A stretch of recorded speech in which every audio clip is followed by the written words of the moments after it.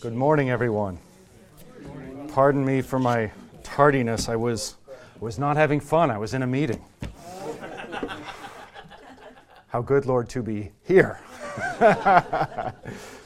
Let's open with an invocation prayer. In the name of the Father, and of the Son, and of the Holy Spirit. Amen. Our Father, who art in heaven, hallowed be thy name. Thy kingdom come, thy will be done, on earth as it is in heaven. Give us this day our daily bread, and forgive us our trespasses, as we forgive those who trespass against us. And lead us not into temptation, but deliver us from evil. For thine is the kingdom, and the power, and the glory, forever and ever. Amen.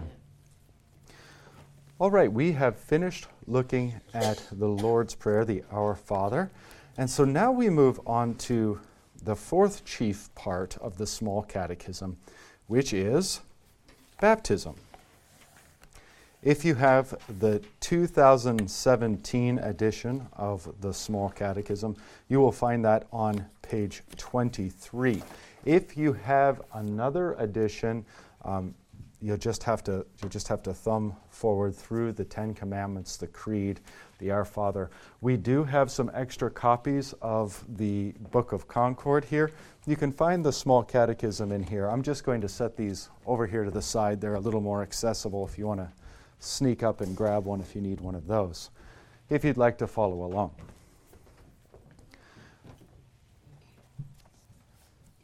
Just a few comments here by way of preface. What is the historical context in which Luther is giving us the Small Catechism?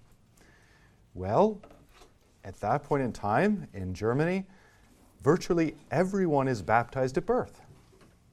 So you have an entire society that is basically baptized, and the assumption is that baptism is just normal, and church life is normal, and in terms of church architecture, church liturgy, baptismal celebrations for every single person who's born. Imagine how common this is. It's hard for us to imagine. It's hard for us to wrap our minds around the way in which baptism would have been so prevalent in the day of Luther. I think that shapes and forms what he gives to us in the Small Catechism, because he gives us really a rather Spartan argument for what baptism is and what its blessings and benefits are. It might behoove us, so far removed from Luther's context, to just consider very briefly a larger biblical context. So that we have our minds in the right place when we get to Jesus instituting baptism. In the Scriptures, what's the first major event? Creation, right. And creation, in the beginning, God created the heavens and the earth. The earth was without form and void, and the Spirit was... Yes, the Spirit was hovering over the face of the waters. Where do those waters come from? The Bible's less interested in where those waters came from than the fact that there is water there, and the connection between the water and the Spirit. You see, the entire foundation of creation is going to be water and the Spirit. So when creation tanks, when Adam and Eve lead us into sin and all the bliss we are experiencing these days. If God's going to set it right, how might he set it right? By the same way he created it, by water and the Spirit, precisely. So you can see, for example, that Jesus teaches this thing to Nicodemus in John chapter 3, a text that Luther doesn't use in the Small Catechism. But you remember Nicodemus, this Pharisee, this very moral and upright man, comes to Jesus. He's very complimentary towards Jesus. Good teacher, we know that what you say and do comes from God. And Jesus rather tersely, rather abruptly, we might even say rudely, unless we knew our Lord and what he was after, says, you must be born again. Now, what does that actually mean? We hear that through so many theological filters, but what does that actually mean? Yeah, like you are so far from the kingdom.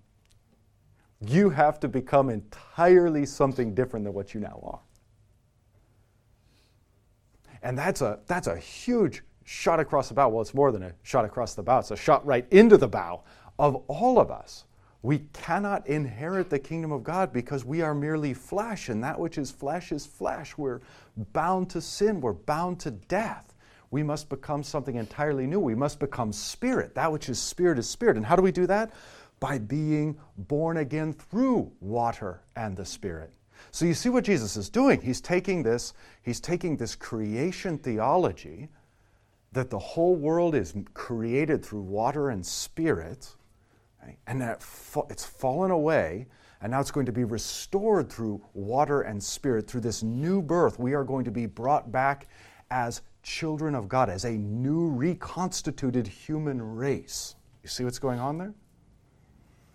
Okay, so there's an Old Testament context for baptism that goes all the way back to the very first verses of the Scriptures. Everything is created through water and the Spirit. What would be the next major event that jumps out to you in the Scriptures that has to do with water? The flood. I mean, not even like 7 or 8 or so chapters later, and you've got the flood. Now, why on earth would God choose water? To erase the world that he made through water. Now you see, it's self-evident. It's self-evident.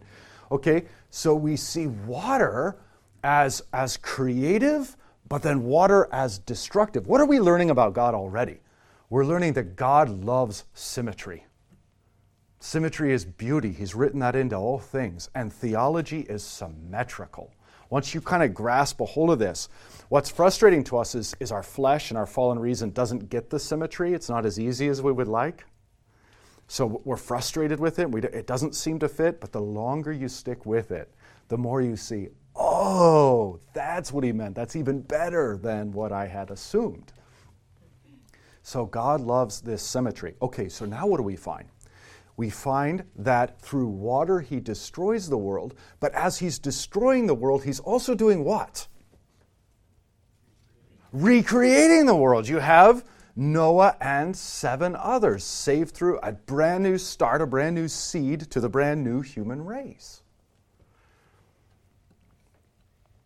Okay, so we see that water, God now uses water to destroy, to kill, and to create, to make alive. Guess who picks up on this theology? Whereas Jesus picks up on the Genesis 1 theology, the creation theology, and teaches that to Nicodemus, guess who picks up on this flood theology? St. Peter. And St. Peter ties this together in 1 Peter chapter 3, where he's talking about the flood, and he's talking about it in a way that's strange to our ears, that the flood waters are precisely what saved Noah and 7 others. And now he says, baptism now saves you. Because those flood waters, while they were doom and destruction and death to the whole earth, to Noah and his family, salvation. Salvation, a fresh start. And so now what does Peter say? Baptism now saves you. Okay. What might be the next major event in the Old Testament having to do with water? The Red Sea. Ah, you guys know your Bible. This is great. You're making it easy on me. Okay. Now what happens in the Red Sea? Who's chasing who? The bad guys are chasing the good guys. That's right. That's right. Israel's being chased down by Pharaoh. Yeah, the Egyptians. Okay. Now, of course, the people are trapped. Pharaoh's closing in on them. The Red Sea is in front of them. When I hear that now, I picture myself like standing down at Doheny or something, and you're just looking out at the water and picture an army bearing down on you. It's like, yeah, we're doomed. But God, through Moses, opens those waters. The people walk through, okay? And as soon as Pharaoh and his armies follow, as soon as God's people are through on the other side, God does what with the waters? Drowns them. Which again does 2 things. It destroys, but destroys who? Evil, the enemies of God's people, destroyed. And then it also, we might say, saves. Yeah, because again, it saves their life. Right? Now, guess who picks up on this theology of the Old Testament when teaching on baptism? We've done Jesus doing baptism from the Old Testament. We've done St. Peter doing baptism from the Old Testament. Now who? Paul. St. Paul picks up on the Exodus and says, this is in 1 Corinthians 10, they were baptized into Moses through the sea. So he picks that up and he says that, look, this is a baptism. This is a foreshadowing of baptism. Okay? How might that instruct Paul's baptismal theology? Understanding that that's how Paul thinks about baptism. When we turn to Romans 6, which is, by the way, a text in the Small Catechism that we're going to get to, but when we turn to Romans 6, Paul says this. He makes this argument. He says, should we go on sinning that grace may abound? Certainly do not. Certainly we should not. Do you not know that all of us who have been baptized into Christ Jesus have been baptized into his death? We have been buried with him through baptism into death. Oh, how I'd love to just meditate on this with you for the next 20 minutes. Because this is such a beautiful thing. When you read the Easter narratives about the tomb of Jesus, the tomb of the rich man, the tomb that was never used before, that's the tomb into which we are buried with Christ, baptized. Remember how I preached on Easter. It was, and I stole this from the church fathers, of course. All the good stuff is stolen from them. But that virgin birth, that virgin womb from which Christ comes is paralleled in the virgin tomb, from which he is the firstborn of the dead. You see, so we are all buried in that tomb with him. That's what Paul's saying through baptism. What is being buried? What is being put to death? Not Pharaoh and his armies, but the sinful flesh within us. So that when my son was baptized, and I got the privilege of preaching that, my opening line to the sermon was, God just killed my son. That's true. It's true. He buried him with Christ into death through baptism so that the flesh dies. But then what's the counterpart? What's the second part? If we have been united with him in a death like his, we shall also be united with him in a resurrection like his.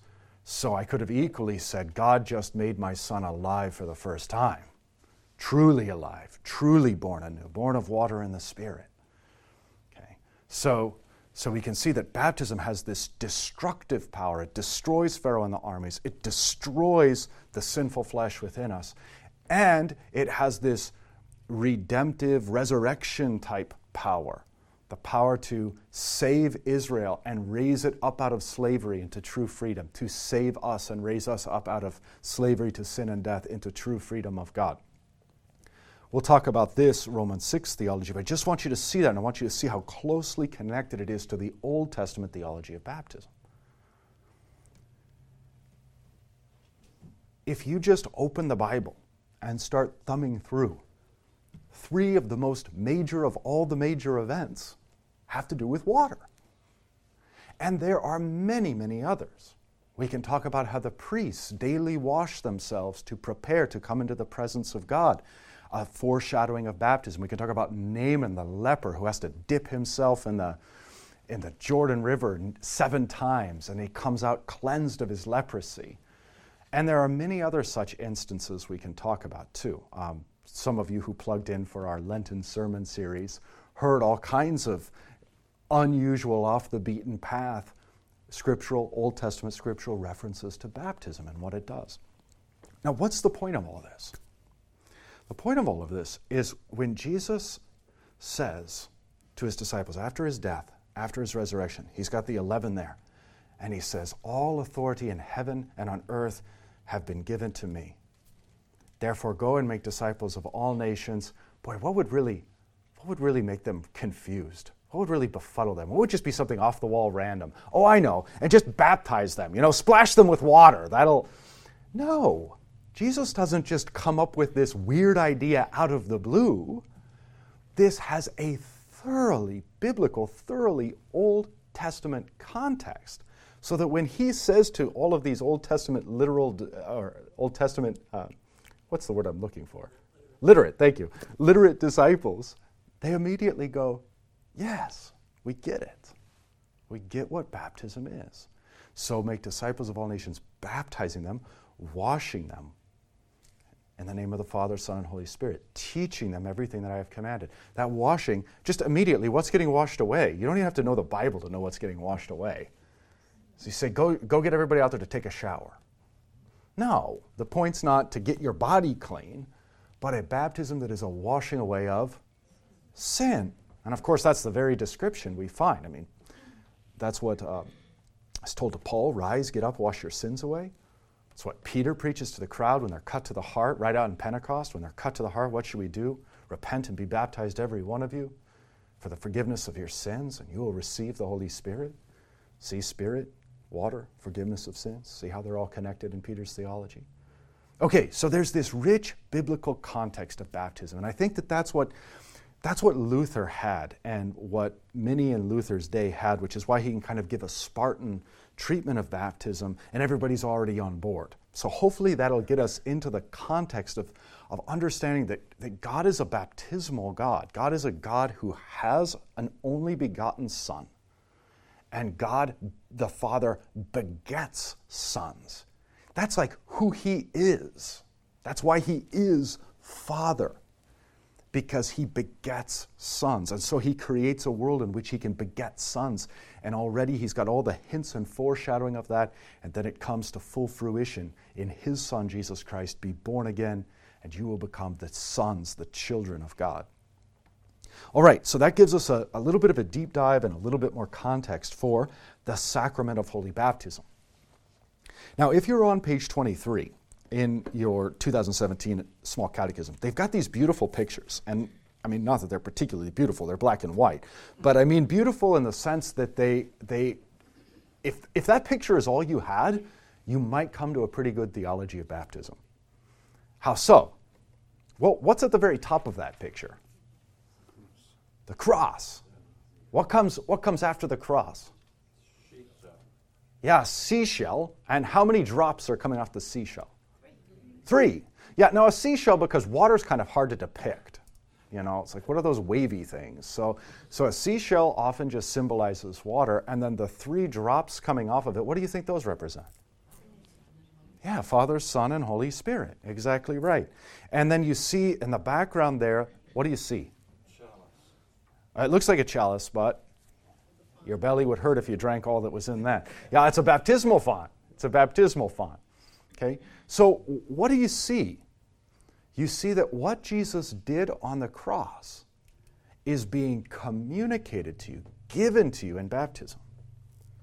I think this is the thing that freaks people out who they're not familiar with the biblical Lutheran position. They're not comfortable with the language of baptism for the forgiveness of sins or baptism now saves you. They tend to be thinking like this: the cross saves me, not baptism. Or on the other hand, they tend to be thinking, faith saves me, not baptism. Christ alone, so it can't be baptism. Faith alone, so it can't be baptism. You see? But now how could we reconfigure this so that it makes sense and so that the Bible isn't a kind of a twisted mess? Just like this. The cross alone saves you, and that is communicated to you through baptism, and that baptism as a word of God, faith comes by the word, right? Faith comes by hearing, and hearing by the word of Christ. That baptism as the word of God in and with the water creates and sustains faith in us. So are you saved by faith alone? Yes, because faith grasps hold of all that God has done. Are you saved by baptism? Yes, because it's the means and mode by which the cross is given to you. Are you saved by the cross alone? Of course. Without the cross, the baptism has no power to forgive sins.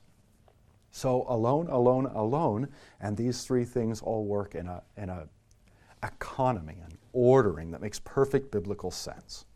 And that is depicted here in this picture, where you have the cross flowing down to baptism, flowing down to us.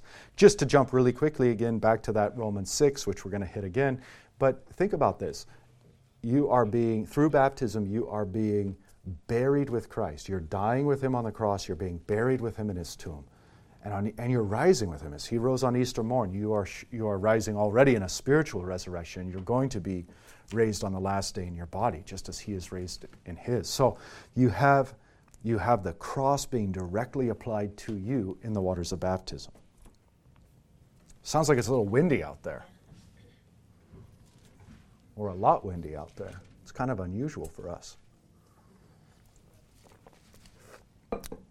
Okay, so page 23, the sacrament of holy baptism. And we can start here really basically too.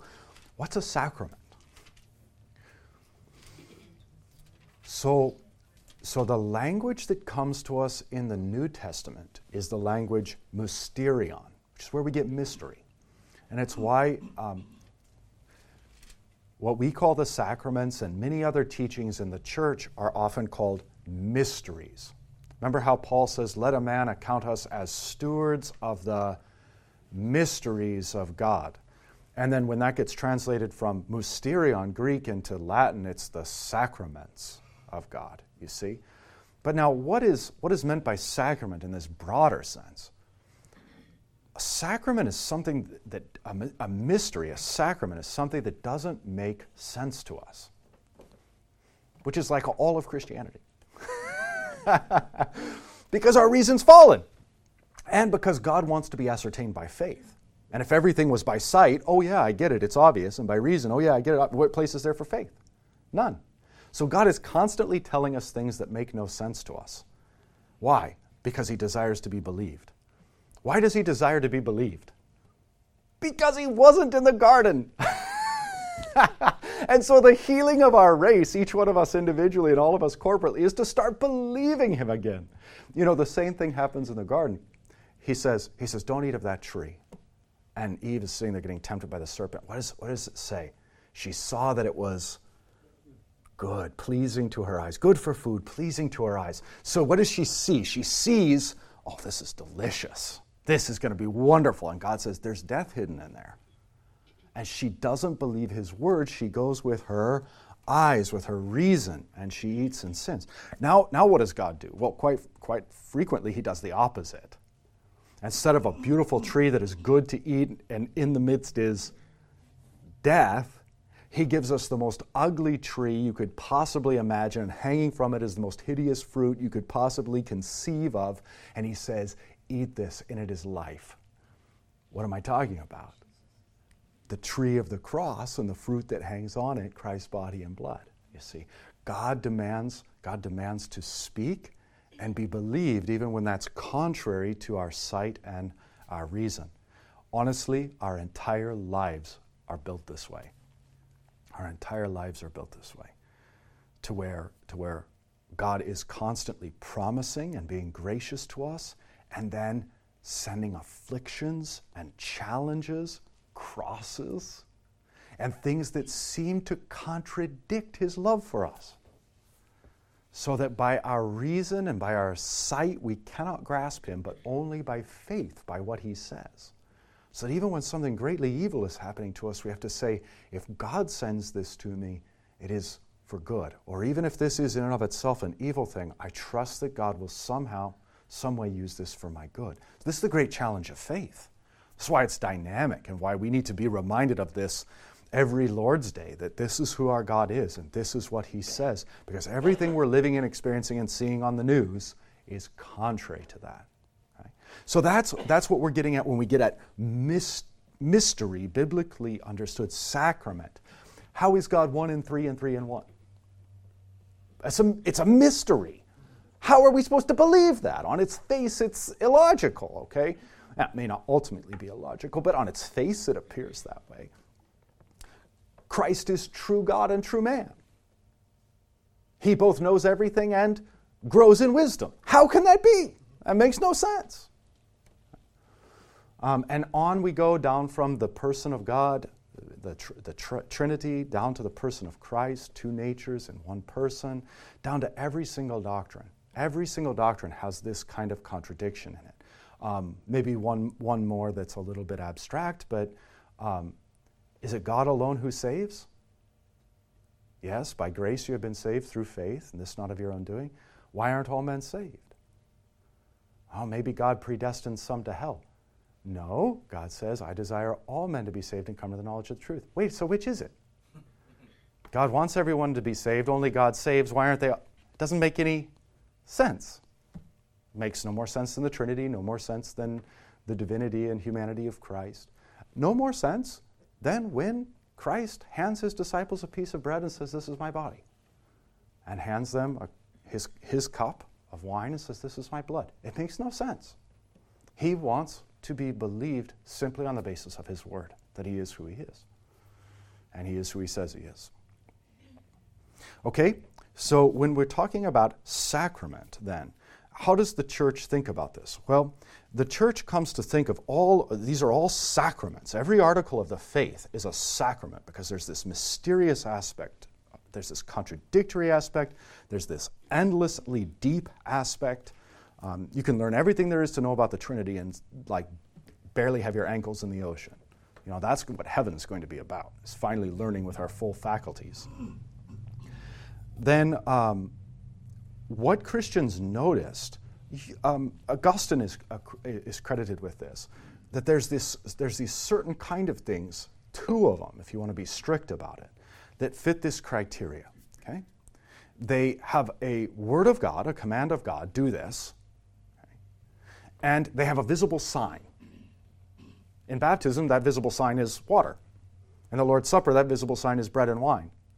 And here's the third ingredient. So they have the command of God, they have a visible element, and they communicate God's gracious favor in Christ Jesus. If you define a sacrament in that narrow way, based on those 3 criteria, as Augustine did, and by the way, Augustine just leads the church in the West. Everybody after Augustine is dealing with Augustine in one way, shape, or form, including Luther. He's an Augustinian monk. Okay? So then what are the sacraments? Defined as such: baptism and the Lord's Supper. And so that's how that comes to us in the West, and thus in the Catechism as the sacrament of Holy Baptism, or the sacrament of the altar. These are the 2 sacraments. Sometimes people want to add in absolution as a sacrament. The only thing that's weird about that is it makes the pastor the visible element. I don't know. You've got water in baptism, you've got bread and wine in communion, you've got roti, I guess. So you can see why that sometimes is a 3rd sacrament, sometimes not. Okay, so that's what we mean by a sacrament then. In the narrow sense, something commanded by God, something that has a visible element or sign, water, and something that communicates God's grace to us, his gracious attitude toward us in Christ Jesus. Okay, so once more, as the head of the family should teach it in a simple way to his household. First, there are 4 parts here. First, what is baptism? As is Luther's way, he's going to write for us what it is, and then he's going to prove that by God's word. So, baptism is not just plain water, but it is the water included in God's command and combined with God's word. Okay? So, where do we get baptismal water? When you become a pastor, you get a special little font, and it just bubbles up every time you... No, you get baptismal water from the faucet. Yeah, it's just plain water. There's this beautiful line in the baptismal liturgy that in the baptism of your Son, Jesus Christ, our Lord, in the Jordan, you sanctified all waters to be a lavish washing away of sins. Isn't that gorgeous? So beautiful. And I think the physics bear it out, but I won't go down that track. So all water is already sanctified, set apart for this use. I mean, that already changes the whole... if you actually believe that, it changes the whole shape of everything. All water is baptismal water. It's just waiting to be used. That's how lavish God's grace is and how prevalent his salvation is. Everywhere you look and see water. What percentage of the planet is water? Something like 75 or 80, something like that. Yeah, so do you think God's saying something? Yeah, definitely. Definitely. Okay, so baptism is not just plain water. Well, what makes it not plain water, even though we get it out of the sink? Because it's the water included in God's command and combined with God's word. Combined with God's word is the easiest for us to wrap our heads around. That word, as we're going to see, is the name of the Father, Son, and Holy Spirit. When God attaches that word to the water, that is a true baptism, a lavish washing away of sins, God claiming you as his own, etc. But what's this business about included in God's command? Oh, when I was a little kid, I was in the bathtub, and I had a ton of little bath toys. My dad's a Lutheran pastor, so I got pretty into this stuff. And I had all my little bath toys in there, and I figured, why not baptize them? In the name of the Father, Son, and Holy Spirit. In the name of the Father, Son, and Holy Spirit. Okay, they're all baptized. Is that a valid baptism? Will I see all those guys in heaven? No. Similarly, when little siblings baptize each other in the bathtub, why is that not a baptism? Because that's not included in God's command. Okay? Why wouldn't it be a baptism? Why wouldn't we be the greatest evangelists ever if we said to all the unbelieving world, hey, come to Faith Lutheran Church, free lobster tail and filet mignon. $100 a bottle of wine. Come. And then as soon as everybody's like pouring in, we get them in a narrow area. Then we turn on the sprinklers. And I just shout from a loudspeaker, in the name of the Father, Son, and Holy Spirit, you're all baptized. Ha! Into heaven you go. Is that baptism? No. Why? We've got the Word of God and we've got water. How is it not baptism? Because it's not God's command. And so that's this point, that baptism isn't just plain water, but it is the water included in God's command and combined with God's word. Okay? In other words, you want to baptize for the purposes by which God has us baptized, namely to make disciples of all nations, baptizing them, teaching them. Okay? So that's the explanation of Luther's first line here on baptism. Now, he mentions that this is water combined with God's word. So the next question is, which is that word of God? Christ our Lord says in the last chapter of Matthew, therefore go and make disciples of all nations, baptizing them in the name of the Father and of the Son and of the Holy Spirit. So there's that word of God. There is not only the command, the institution, as it were, of Christian baptism, but also that word, namely Father, Son, and Holy Spirit. Now, why is it the name instead of the names of the Father, Son, and Holy Spirit? Because it's one God in three persons, and you have a beautiful proof of that right here. You know, every so often you'll get somebody say, the Bible never teaches the Trinity. Well, it's true enough that they don't ever use that word, Trinity, but they use the precise concept.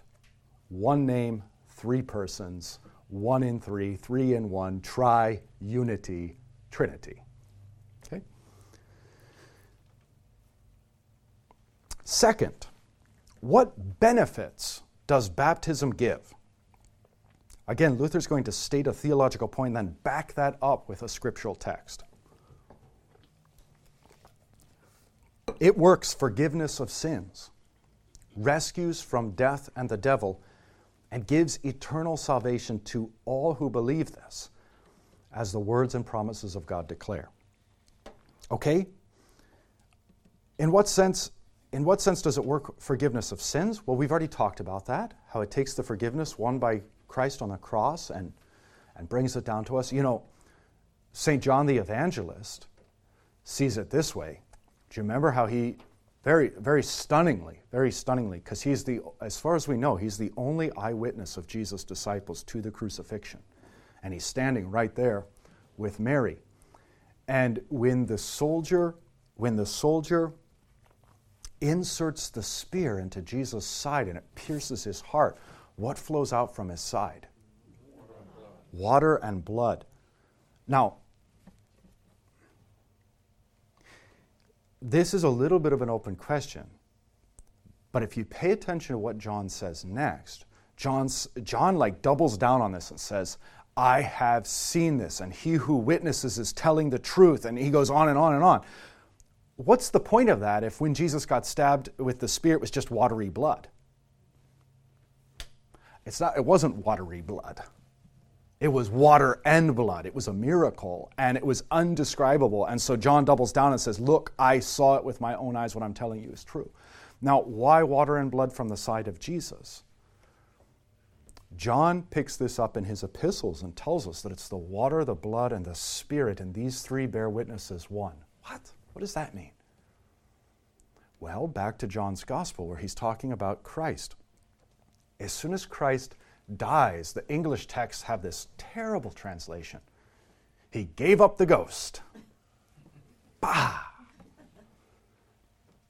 He handed over, the Greek word paradosis, traditio in Latin. He handed over his Holy Spirit. He didn't give up the ghost. He didn't kick the bucket. He gave up, handed over, traditioned his Holy Spirit. Okay. And then what comes next immediately after that? The spear and the water and the blood. Okay. Now, John takes this to be the water of baptism and the blood in the chalice. The water of baptism and the blood in the chalice. How does John take it to be that way? How do the church fathers, students of John, take it this way? Because in the beginning, in the garden, remember, God creates man, Adam, and where does he take the woman from? His side. But first, what does he do to the man? Puts him to sleep, into a deep sleep, then takes from his side and forms the woman. So Jesus is put into the deep sleep of the cross from which he'll awaken on Easter morning. He's put into deep sleep, and from his side, God takes that which he will use to make the church, the true mother of all the living. Water, holy baptism, and blood, the chalice, the New Testament in his blood. These two things are what make and create the church, baptism and the Lord's Supper. Okay. So then John has no problem in his epistles saying these three are witnesses. The Holy Spirit, who works through the Word, obviously, and baptism and the Lord's Supper. And these are all saying to you, you belong to God. You are saved. John's so great. He says, even if your own heart condemns you, there is one who is greater than your heart. So listen to him. You know, when your heart's condemning you and running you down and telling you you're not really a Christian and it was all just fake and faux, just be like, okay, that's enough of you. What does the Spirit say? What does the water say?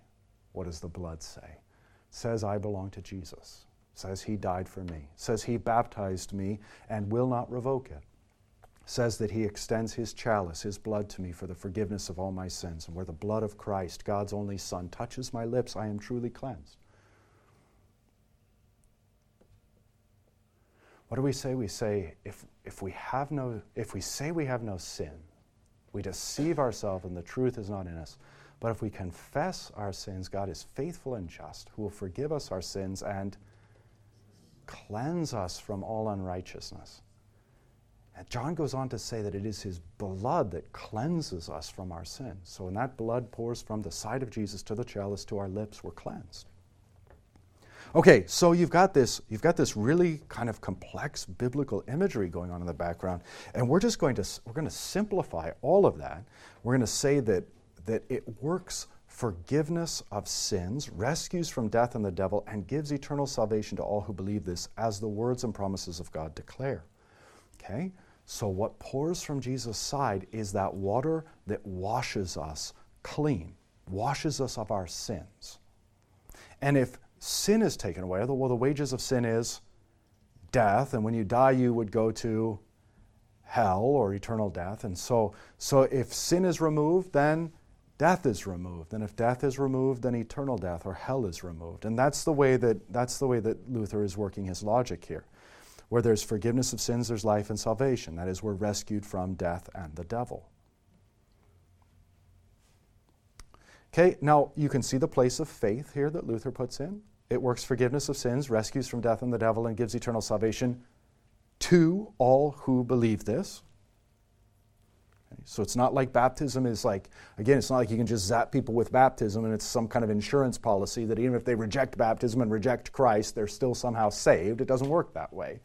It is a promise of God. It is valid. It is to be received by faith. Okay, well, which are these words and promises of God? In other words, where does Luther get this theology?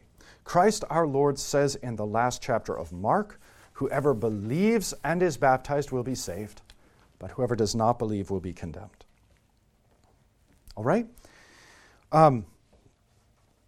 You can see here that our Lord Jesus doesn't pit faith and baptism against each other, which again is kind of the very common evangelical move is to say, well, if I'm saved by faith alone, then it's not by baptism. Baptism is just a work.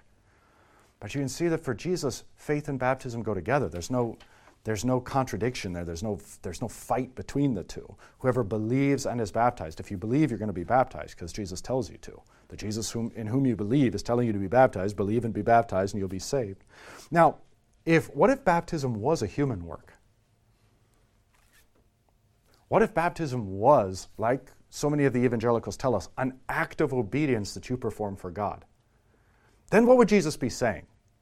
Whoever believes and does this work will be saved. So it's now we're back to salvation by works. So if you want to take evangelical theology and read that into the words of Jesus, you have works righteousness.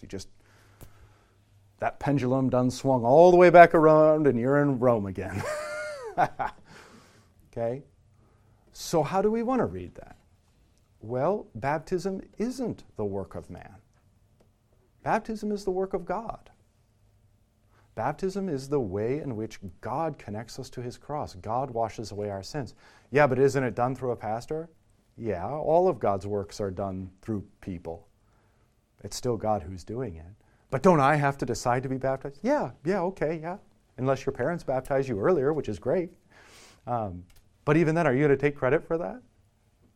No, it's God's work. I mean, let's just say that you out of the blue, God never instituted baptism, and you said, I'm going to institute this thing called baptism. It's going to wash away all my sins. God would be like, excuse me? That's not how this works. So God gives it as a gift, institutes it, calls all people to it, gives it as a blessed and lavish gift. So, baptism and faith. Whoever believes and is baptized will be saved. Here our Lord himself connects baptism to salvation.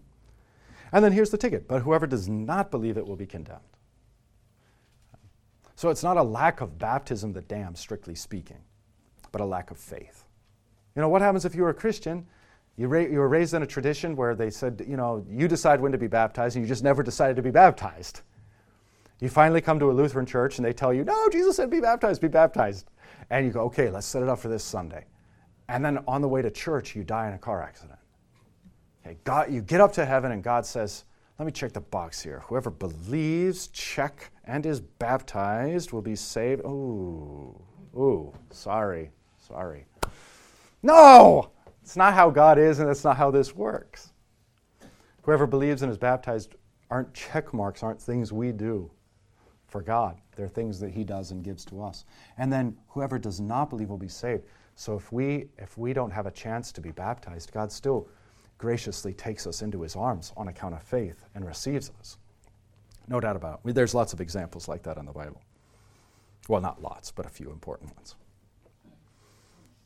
Okay, so whoever believes and is baptized will be saved. Whoever does not believe will be condemned. So far, so good? Let's pause. I've been talking a lot. Let's see if you have any questions or any thoughts or anything that I've confused you on. Okay, I see some hands. I don't think we have a microphone. Okay. Yeah, please. What if you're baptized and don't believe? Why would you not believe? I mean, that's my answer. Why would you not believe? Yeah. I don't know. Yeah, baptism is literally God choosing you and saying, you are my child. I love you and you belong to me. So, yeah, I mean, so we can talk objectively. If somebody rejects that and dies, they've rejected God. They've rejected what God's given them. You can think of it a little bit like this. Like, let's say that God said, hey, Rhodey, I put $1 bazillion into your account. Is it actually there or not? Yeah, if God says it's there, it's there. But what if I don't believe it? It's still there. It's just not there for me because I'm a knucklehead, right? I won't write a check. Okay? I won't use it. I won't believe it, and therefore I won't use it. So the same thing works by analogy with baptism. When God baptizes, you have $1 bazillion in your account. It's real. It's there. He's made his promise and pledge. On his end, it's good. You belong to him. If you don't believe that and don't ever write a check, if you don't ever believe you're baptized, who's that on? You, not God. So unbelief does not negate baptism. It's not like God's baptizing you saying, oh, pretty please meet me halfway so this will work. No, God never works that way. God says, boom, you're baptized. You didn't choose, and in many cases, when we're young, it's like you didn't choose to be born, you're not going to choose to be born again. And you are. And it's like, well, yeah, you can reject, can't I reject that? You can reject that. Why would you ever? Yeah? I'm sorry? There are atheists that perform a celebration of renouncing their baptism. Yeah. Get a certificate. Yeah. That's happening now a lot. Yep, the renunciation of baptism. And they get a certificate and everything. Not a certificate. Ha! That's such a ripoff. We invented certificates. Yeah. It's interesting. Just to follow up on that, it just shows atheists know there's power in baptism. Right. Right? Right. Whatever they may say. If it was meaningless, They hate God and they want to reject him. Not they don't really, these atheists that are getting these certificates, they believe in God and they just hate his guts. yeah. So But I do want to reflect on something else, and that is how much we like to play the game. What's the minimum that we need to do to be saved? What if I'm baptized and later on I reject, but then I come back? And, what if I just took communion? What if I didn't get to communion? It's like that's not the game God wants you to play. The game God wants you to play is just get it all, delight your soul in fatness. Is one of my favorite passages. I say it. absolutely. It's just that's what God wants you to do is just wallow in salvation. Yes. Not, Absolutely. get the minimum necessary. Right. salvation. Right. Exactly. And exactly what he's talking about, but on the other side is I struggle with the story of the narrow gate. How many will think they're Christians but are turned away? That terrifies me. Absolutely. I think that's its point. So if we say it's salvation alone, faith alone, and you're good, does that mean you're good to just go on living your life and do whatever you want to do, play your fiddle and all that? But what should we do as a Christian and a Christian life? That's where I'm sure everybody struggles with that. Yeah, so Luther's got a great comment on this that really helps, and it's in his great Galatians lectures. And he's working with these verses, very similar to these. That some are all encompassing. Hey, you're all in, and then some are like, wait a minute, the gate's narrow. What's going on here? Luther says, you cannot let the gospel into your flesh. What does he mean by that? Because if you go, Christ died for all my sins, I'm going to heaven no matter what, I believe and am baptized, and you let that gospel go into your flesh, what's your flesh do? Go on sinning, that grace may abound. Right? To which St. Paul says, by no means. Okay, so what have you done? You've let the gospel get into your flesh. Luther says you can't do that. When you end up doing that, you end up being like seriously antinomian, lawless, right? Just, hey, I'm going to do whatever I want to do.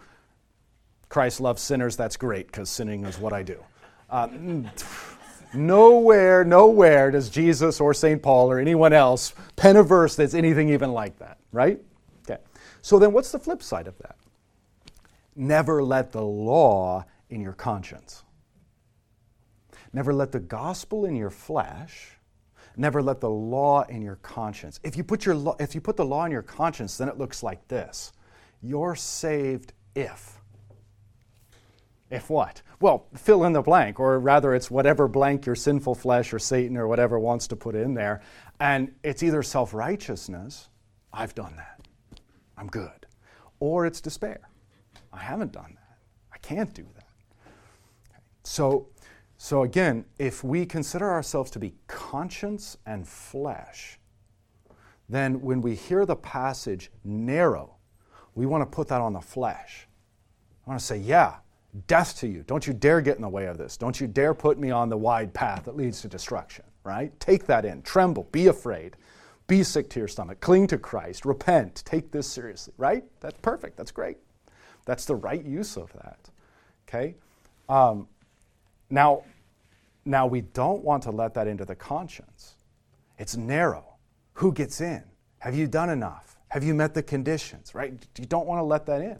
So what do you do? What do you do then in the soul? You let the gospel be in the soul, and the gospel be in the conscience. That's Luther's take on this, right? So it's rightly discerning law and gospel. It's rightly using law and gospel. It's rightly hearing law and gospel. And I think it's a profoundly helpful way to think. Yeah. And it's not just that Jesus is doing rhetoric on us. I mean, these things are true. But they're true precisely because they're not believed. They're rejected. So maybe one thing to just wrap up, since we're at the end of time, since somehow the temperature's gone exponentially up. I'm ready for a nap. It's not good for the second service, folks. If the preacher's falling asleep during his own sermon, oh. So, a person who has become an atheist, renounced their baptism. Maybe even just as Christians, we renounce the devil and affirm the creed. Maybe they have renounced the creed, renounced baptism, and affirmed the devil. Okay? So many years pass, and the atheist shows up on our doorstep and says, Pastor Rody, what am I supposed to do? This is what I've done. What's the answer? Be baptized again? Nope. The baptism is already there. One baptism for the remission of sins. God foresaw all this foolishness you were going to do, and He baptized you anyway and washed all your sins away. While you were faithless, He was faithful. He didn't depart from you even for a second. And it's His hand that has brought you back here. So welcome. You are still washed. You are still a son of God. Just as the prodigal departed from his true father and returned to his father, so you have returned to your father's house. Be clothed in the robe of His righteousness. Be fed with the fattened calf that is the sacrament of the altar. And come and rejoice with us, fellow sinners redeemed by Christ. That's the answer. All right, the Lord be with you.